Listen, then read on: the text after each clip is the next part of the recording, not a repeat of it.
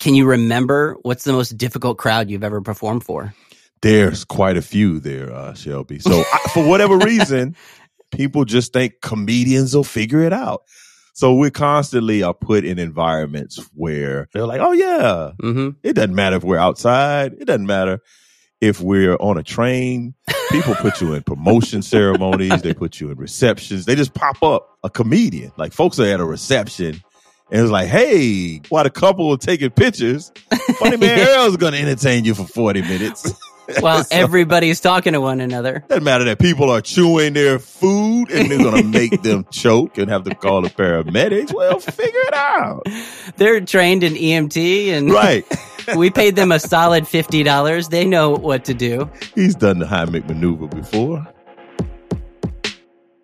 Somewhat anxious, always authentic.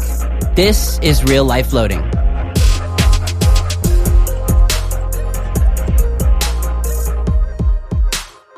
I'm your host, Shelby Abbott, and our desire with this podcast is to help guide you toward the life-changing power of Jesus for relationships in a constantly shifting culture. Well, if you've listened to previous episodes of Real Life Loading, you know that I did stand-up comedy for 4 years. So I'm familiar with the difficulties and the joys of telling jokes behind a microphone for a crowd of people.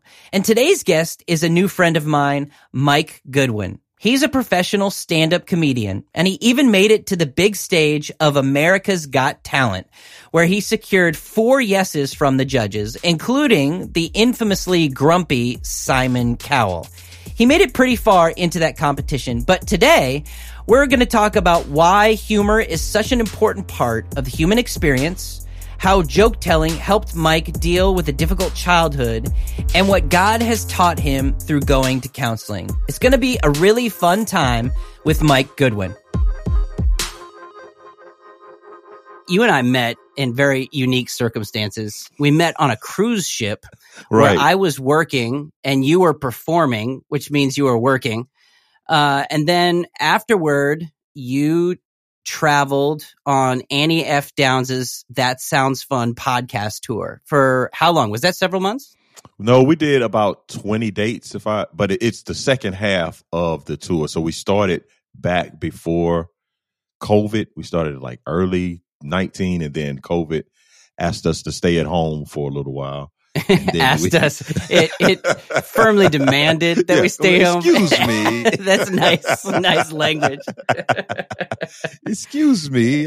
Pardon me. Could you lock yourself up for about 2 years? Thank you so much. That's great. We'll call you. Don't call us. So you have a hiatus. We'll put it that way. We took a sabbatical. And then we returned. Right. And how many days did you do after that? I think we did about at least 10 to 15, somewhere in that neighborhood. So what was it like to do stand-up comedy on that tour for mostly white women in a place who came to go see another person, not you? How did that go? Was the crowd good or were they rough? Or I mean, they were the crowd always good. There was white women like to laugh. Just let's go ahead and get that out there. They do. White women they also like have a good time. They wine, like coffee shops, laughter, and charcuterie. Like those 3 things. Charcuterie. They like a good cheese and cured meat mixed with grapes. Well, I mean, obviously, you love to laugh. You love to bring laughter to people. You love to give laughs instead of, I'd say, get laughs. That's a Michael Jr. thing. Why do you think humor is such a valuable part of the human experience? Yeah, I think because it's that common expression, the same thing that makes you laugh, makes you cry. So I think that humor is just pain with a little bit of distance in it, right? So some of the best stories that we tell as you get older were at that moment in time very sad or very embarrassing or very painful. And so humor gives us the ability to be able to reflect upon things and have a better perspective of it. It's like, oh man, at that moment, it really sucked. But when you're telling the story to people, it's probably one of the funniest things they've ever heard. So I've always thought the beauty of humor for me is like when you are watching a beautiful movie and it has all the emotions. You cry, you laugh, you get angry, you get excited. And humor is a thing that when we're children, people encourage it so much. But as you get older, they tell you how inappropriate it is. And so I think there's a little bit of a conflict there as you age. Yeah, that's true. I never thought about it that way. It's one of those things you have to work harder for as you get older. Yeah. Because even like when you're in high school, all of a sudden being funny at the right time is a good thing, but being funny at the wrong time is a tragic thing. And then that gets wired into us as we get older. And you're socialized to not be fun. Like everything's not a joke. Oh, why are you laughing? Or like people immediately, I can tell you the number of times I heard over the course of my life, because I've been comedic. And folks, oh, you think everything's a joke, or oh, you just laugh your way through life, and I've done that. But like, okay, will do. Like, yeah, thanks. Oh, you said, oh, everything's funny to you, huh? And so I think the piece that we don't realize is there, and I say this often, that humor is neutral. Mm-hmm. It's what you choose to do with humor. But as we get older, we have all the negative feelings related to humor. When people picked on us, when we got roasted, when we were embarrassed. So you carry those with you into adulthood. So when people say comedy, you already have a negative image that comes to their mind. Yeah, that's really interesting. I've never really processed things like that, of the negativity. Obviously, we've all experienced that in some form or fashion, like humor at the expense of myself creates that negative connotation in my mind and my heart. And so that you're already working when you get up on stage down 21 before you even start speaking. You're not even out of the locker room. Yeah, yeah. There's points on the board. I often do. Sometimes folks will ask me to come speak to like middle school kids, because that's when the roasting is heavy. And I've done some presentations, and the way I lead when I talk to the middle schoolers, I say, your teachers lie to you a lot, right? And the room's like, what is happening? Yeah. Because this is what typically happens. There's some funny thing that takes place in class. Everyone laughs. And the first thing the teacher says, that's not funny. But the first thing the teacher does when they leave the class and see another adult, they say, let me share with you the funniest thing that just happened. So there's a mixed message of what humor is. And I tell the students, it's funny, but it's inappropriate. So you have to learn how to be appropriately funny in professional settings. That's amazing. That's so good. And I bet you got them in the palm of your hand. Oh, yeah. When you say your teachers are lying to you every day, they're like, what? And even the teachers are like, why do we bring this guy in? Yeah. We hired this guy and gave him a microphone? What is happening? I come right out of the gate and I'll say, this happens all the time. And this is what this means. And so that's great.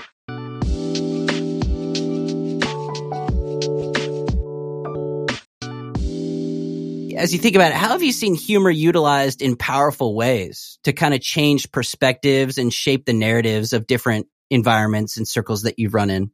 So I've seen it in my own personal life, and I share when I do a keynote called Leadership and Laughter, mm-hmm.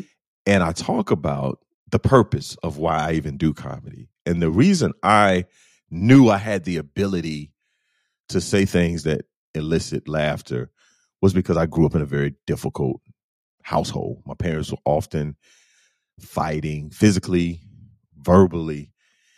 And I remember a moment in time, and I was a little guy. I was like an 8-year-old guy. And so I remember kind of feeling helpless, feeling unable to stop my parents from arguing, to bring any type of resolution to this. It was chaotic in our house.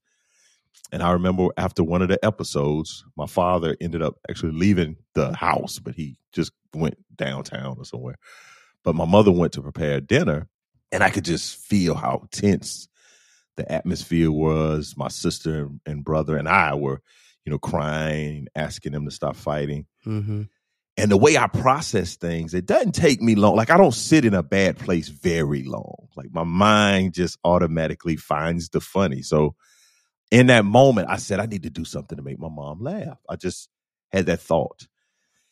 And then I did some funny little thing. I don't even exactly remember what it was, but my mother laughed. And it just broke the tension of that whole anxiety and the tension and the angst that was in the air.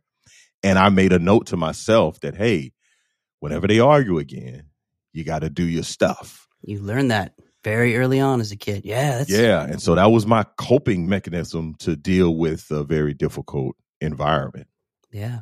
And no doubt you probably couldn't have put words to it as a little kid, but you're like, I brought healing to a situation that was wounded. Exactly. Still sorting that out? You want to have a counseling session right now? Well, no, that's a great point. But I did the work, right? So I went to counseling probably like right the summer before COVID hit. And I'd had a lot of the trauma. But then what it sparked it was where I was in my profession. So at this point in my career, I was getting the most recognition that I had been receiving. I was getting great opportunities. I was making great pay. But internally, I wasn't well. And it wasn't a spiritual thing. It wasn't that I wasn't living well. I wasn't well. So I was faithful in my prayers, faithful in my executing of my faith and my belief. So, my home life was fine. So it was nothing that was external. It was all what was happening on the inside of me. It was like a war raging. And one of the things I often compare it to, I felt like I had a nuclear reactor in my chest because I grew up in that environment and it made me very angry. And I could get upset very fast. Like my pastor calls it a short fuse. He's like, some people, they have a real short fuse. And so, the Holy Spirit and the gifts of the Spirit gives you the ability to make your fuse longer. And in that moment, I recognized that, hey, I'm not happy. All the things that are happening around me are excellent things, but internally, I'm not satisfied. I'm not happy. I'm not at this place of contentment, right? And so I told my wife, I said, hey, man, I need to go talk to someone. Yeah. And the counselor did one of the best things I've ever seen. Like she helped me unpack. And she basically explained that like there was a 12-year-old Michael Goodwin running around making decisions for modern day Mike. So if we're in a car, a lot of times emotionally, I had a 12-year-old at the wheel. And that 12-year-old wanted validation. He wanted acceptance. So I would be at a comedy show with like a big name headliner and somebody will come up to me and say, oh, I really enjoyed you. When are you going to have your show? And instead of hearing that as a compliment, I heard that as a dig of like, yeah, you're doing good, but you're not doing good enough. Like, you're over here opening for these other guys. When are you going to do your own thing? You're not working hard enough. That's what I would hear. I would hear this. Yeah, that was all good, but when are you going to get your own tour bus? And when are you going to be the headliner? And instead of just, me thinking and processing that like, oh, yeah, they really enjoyed my set, I looked at it as I was insufficient and I wasn't enough. And so, yeah, when I went and did the work to unravel the trauma and the issues that I had prior to starting comedy, my childhood, and then even some of the things that has happened through the course of my life, it really caused me to have a great appreciation for what I bring to events and the ability to alleviate tension and stress. And as it relates to my faith, I remember when you're early on in your faith, someone can rattle my faith. You can't rattle my faith at this point. I have too many experiences with God. Yeah. Like young people say now, I have the receipts. God, from the things that God has done in my life. There, yeah. I have the receipts. So there's been examples of things and I would normally be shaken. I'm like, oh, this is just like that other time when I was afraid. Yeah. And God saw me through that. And I think that is what I've learned. Yeah, thanks for sharing that. I'm glad that you're able to kind of peel back the layers, help us to see what's going on personally with you. Yeah, no problem. And now it's time for 3 dots, 3 thoughts on real life floating. We'll get back to my time with Mike in just a second, but this is where I share 3 simple ideas that could potentially change your life. They probably won't, but they could. Thought 1. For the best quality, basic clothing you can get on a budget, I'd recommend Uniqlo. They have all the classic basics you'll need, like t-shirts, jeans, and sweatshirts, but they also have a ton of fashion-forward stuff too, if you want to live on the edge a bit and stand out from the crowd. Bottom line with Uniqlo, though, you get relatively well-made clothes for a relatively low price. Win-win, if you ask me. Thought 2. People don't care what you know until they know that you care. Unless there's a spider on their shoulder. Thought 3. The challenges you face today are familiar to previous generations. Anxiety, control, relationship problems, insecurity, complicated friendships, patience, commitment, and so on. But all of those pressure points get turned on their head as we wrestle with them in the context of our current culture. Yes, there is nothing new under the sun. Ecclesiastes 1:9 says that. But your problems become more complex when filtered through today's lens. I get it. It's tough. Things are unique today. But the solution to our trouble remains the same. Scripture says Jesus Christ is the same yesterday and today and forever. That's from Hebrews 13:8. Sure, you may have seen that verse cross-stitched onto a pillow at your grandmother's house, but that doesn't change the fact that it is enormously significant for us today.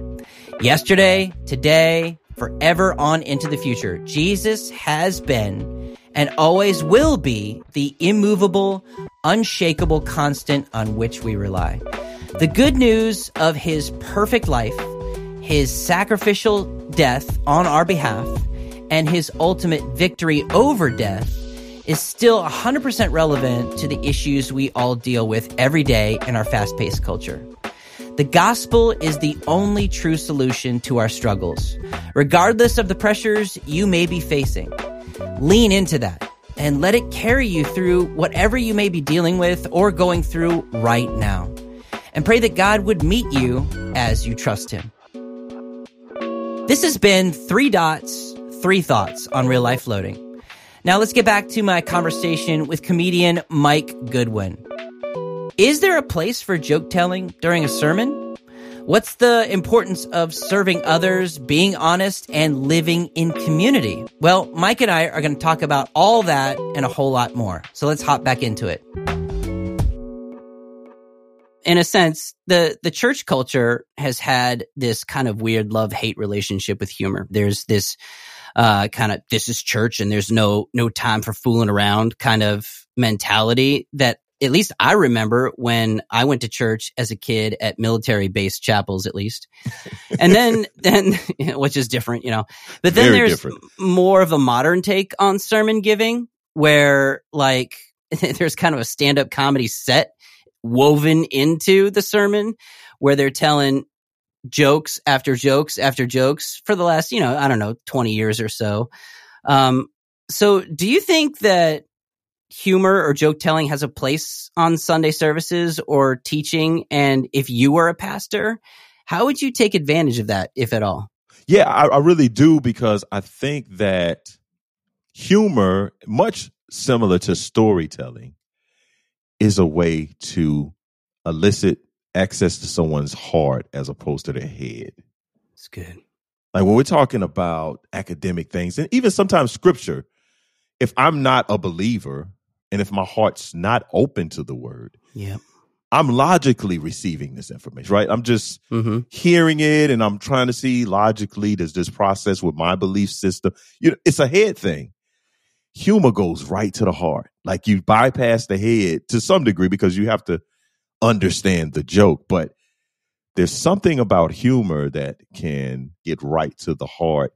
Yep. And people are open. That's why you can have really tough conversations through comedy. So I think that for me, I know that it has a place in the message, because the message should be engaging and it should be something that speaks to my head and my heart.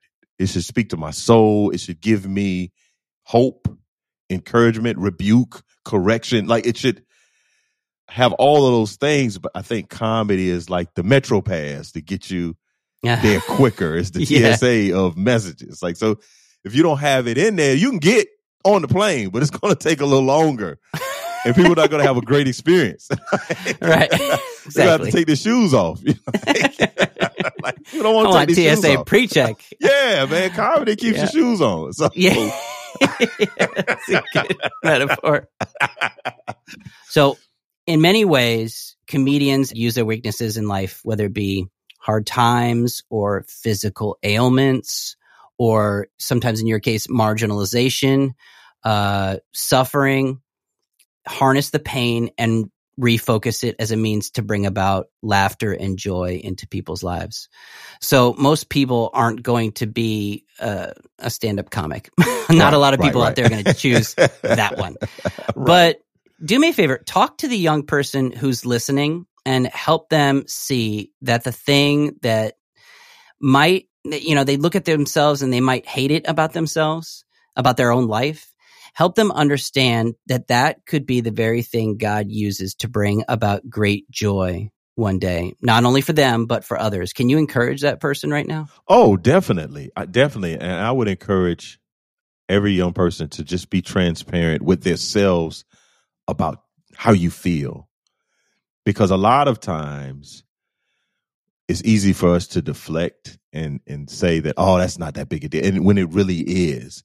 And the quicker that you can reconcile that with yourself, you can begin to be authentic to others. But if you're continuously telling yourself, I'm not good enough, I'm not tall enough, I'm not strong enough, whatever the case may be, none of us are. That's the wild part of all of this. No one is. So join the crowd. Like, hey, man, there's a whole seat for you. Yeah. And I don't know who told us that we were all these things and we should be all these things. We aren't. And that's why we're a body and we need to be connected with others.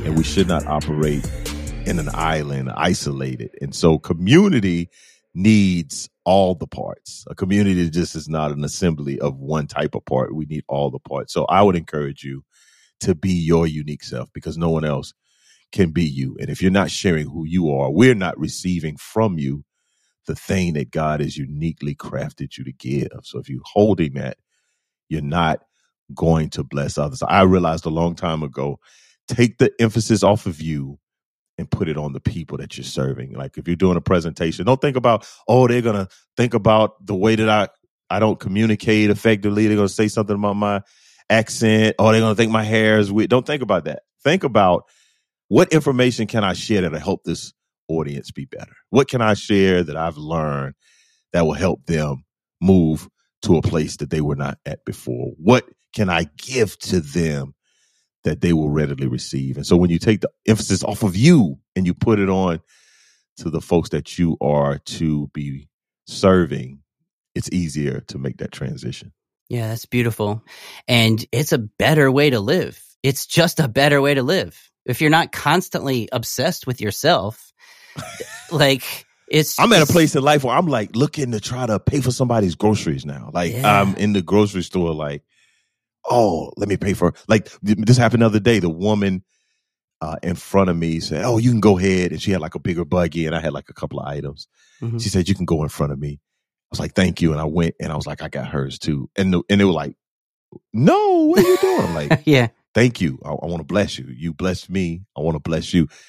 That's incredible. Versus me standing behind her, looking at all her items. Yeah, my goodness, she's paying with a check. What in the world? Check. What is this, 1993? Who has coupons? Yeah, but I mean, it is more blessed to give than to receive. And as it's not just, money. You can give of your time. You can give, as you do, of your humor. You can give, by listening. You can give by paying attention. You can give by serving, Shelby, I did this one time. I was sitting in my car and I wasn't feeling great. I was like, I'm kind of down in the dumps, so to speak. And I just went through my text messages and were texting people that I knew, like, man, you're an awesome dude. Hope you have a wonderful day. And after you send out about 4 or 5 of those, folks then return those messages. Man, you're a great father. You're a great friend. So like, if there's something that you're missing, give that away until you don't need it anymore. And for me, it was like a male influence, a positive male influence. Mm-hmm. And I always wanted like a big brother or older gentleman to kind of mentor me. And what I did was went and became a mentor for other young guys.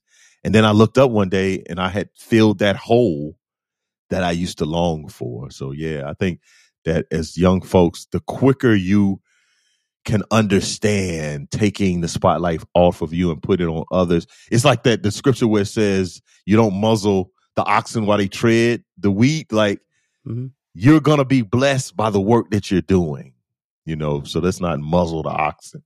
Yeah. Let them and again, enjoy the fruits. Yeah. And again, not for transactional purposes. And I know you're not saying that like, hey, if I do good, then it'll come back to me. That's called karma. We don't believe in that. All right. Well, you talked about being in the context of community. And we talk about family a lot, in general, but when it comes to the family of God, the church, the body of believers around you, how has the family of God been a life-giving anchor for you? Oh, I have so many individuals that serve as sounding boards, folks that I'm submitted to. That I remember having a conversation with a pretty famous comic, and they were saying that the reason a lot of celebrities kind of lose their mind is we were not created to be worshiped. And one of the best ways to eliminate that is just to be a person of service. So I'm connected to a church. I often find it interesting that we have a lot of like Christian free agents out here. Like folks are out here doing things, but they don't have a base. They don't have a place where they serve and they're connected, and folks can call them on stuff and say, hey man, I saw this post and I'm a little concerned, and it's not just some random person on the internet, because those people don't mind telling you that you're scripturally off base. They got plenty of opinions. Had a situation with like, sir, I don't know you. What are you? Repent. Like, what? Yeah. But so I have real true, and even social media. I don't use social media to vent or to process. I use friends and people that I walk with in the faith. And so, man, I would not be where I am without the community of believers that walk with me. Yeah, that's good. Well, bro, thanks for your time today. It was so good to connect with you again, talk, and laugh. I always enjoy being with someone who laughs not only at me, but with me. Right. And you're great at both. Well, thanks for having me. This has been a fun conversation.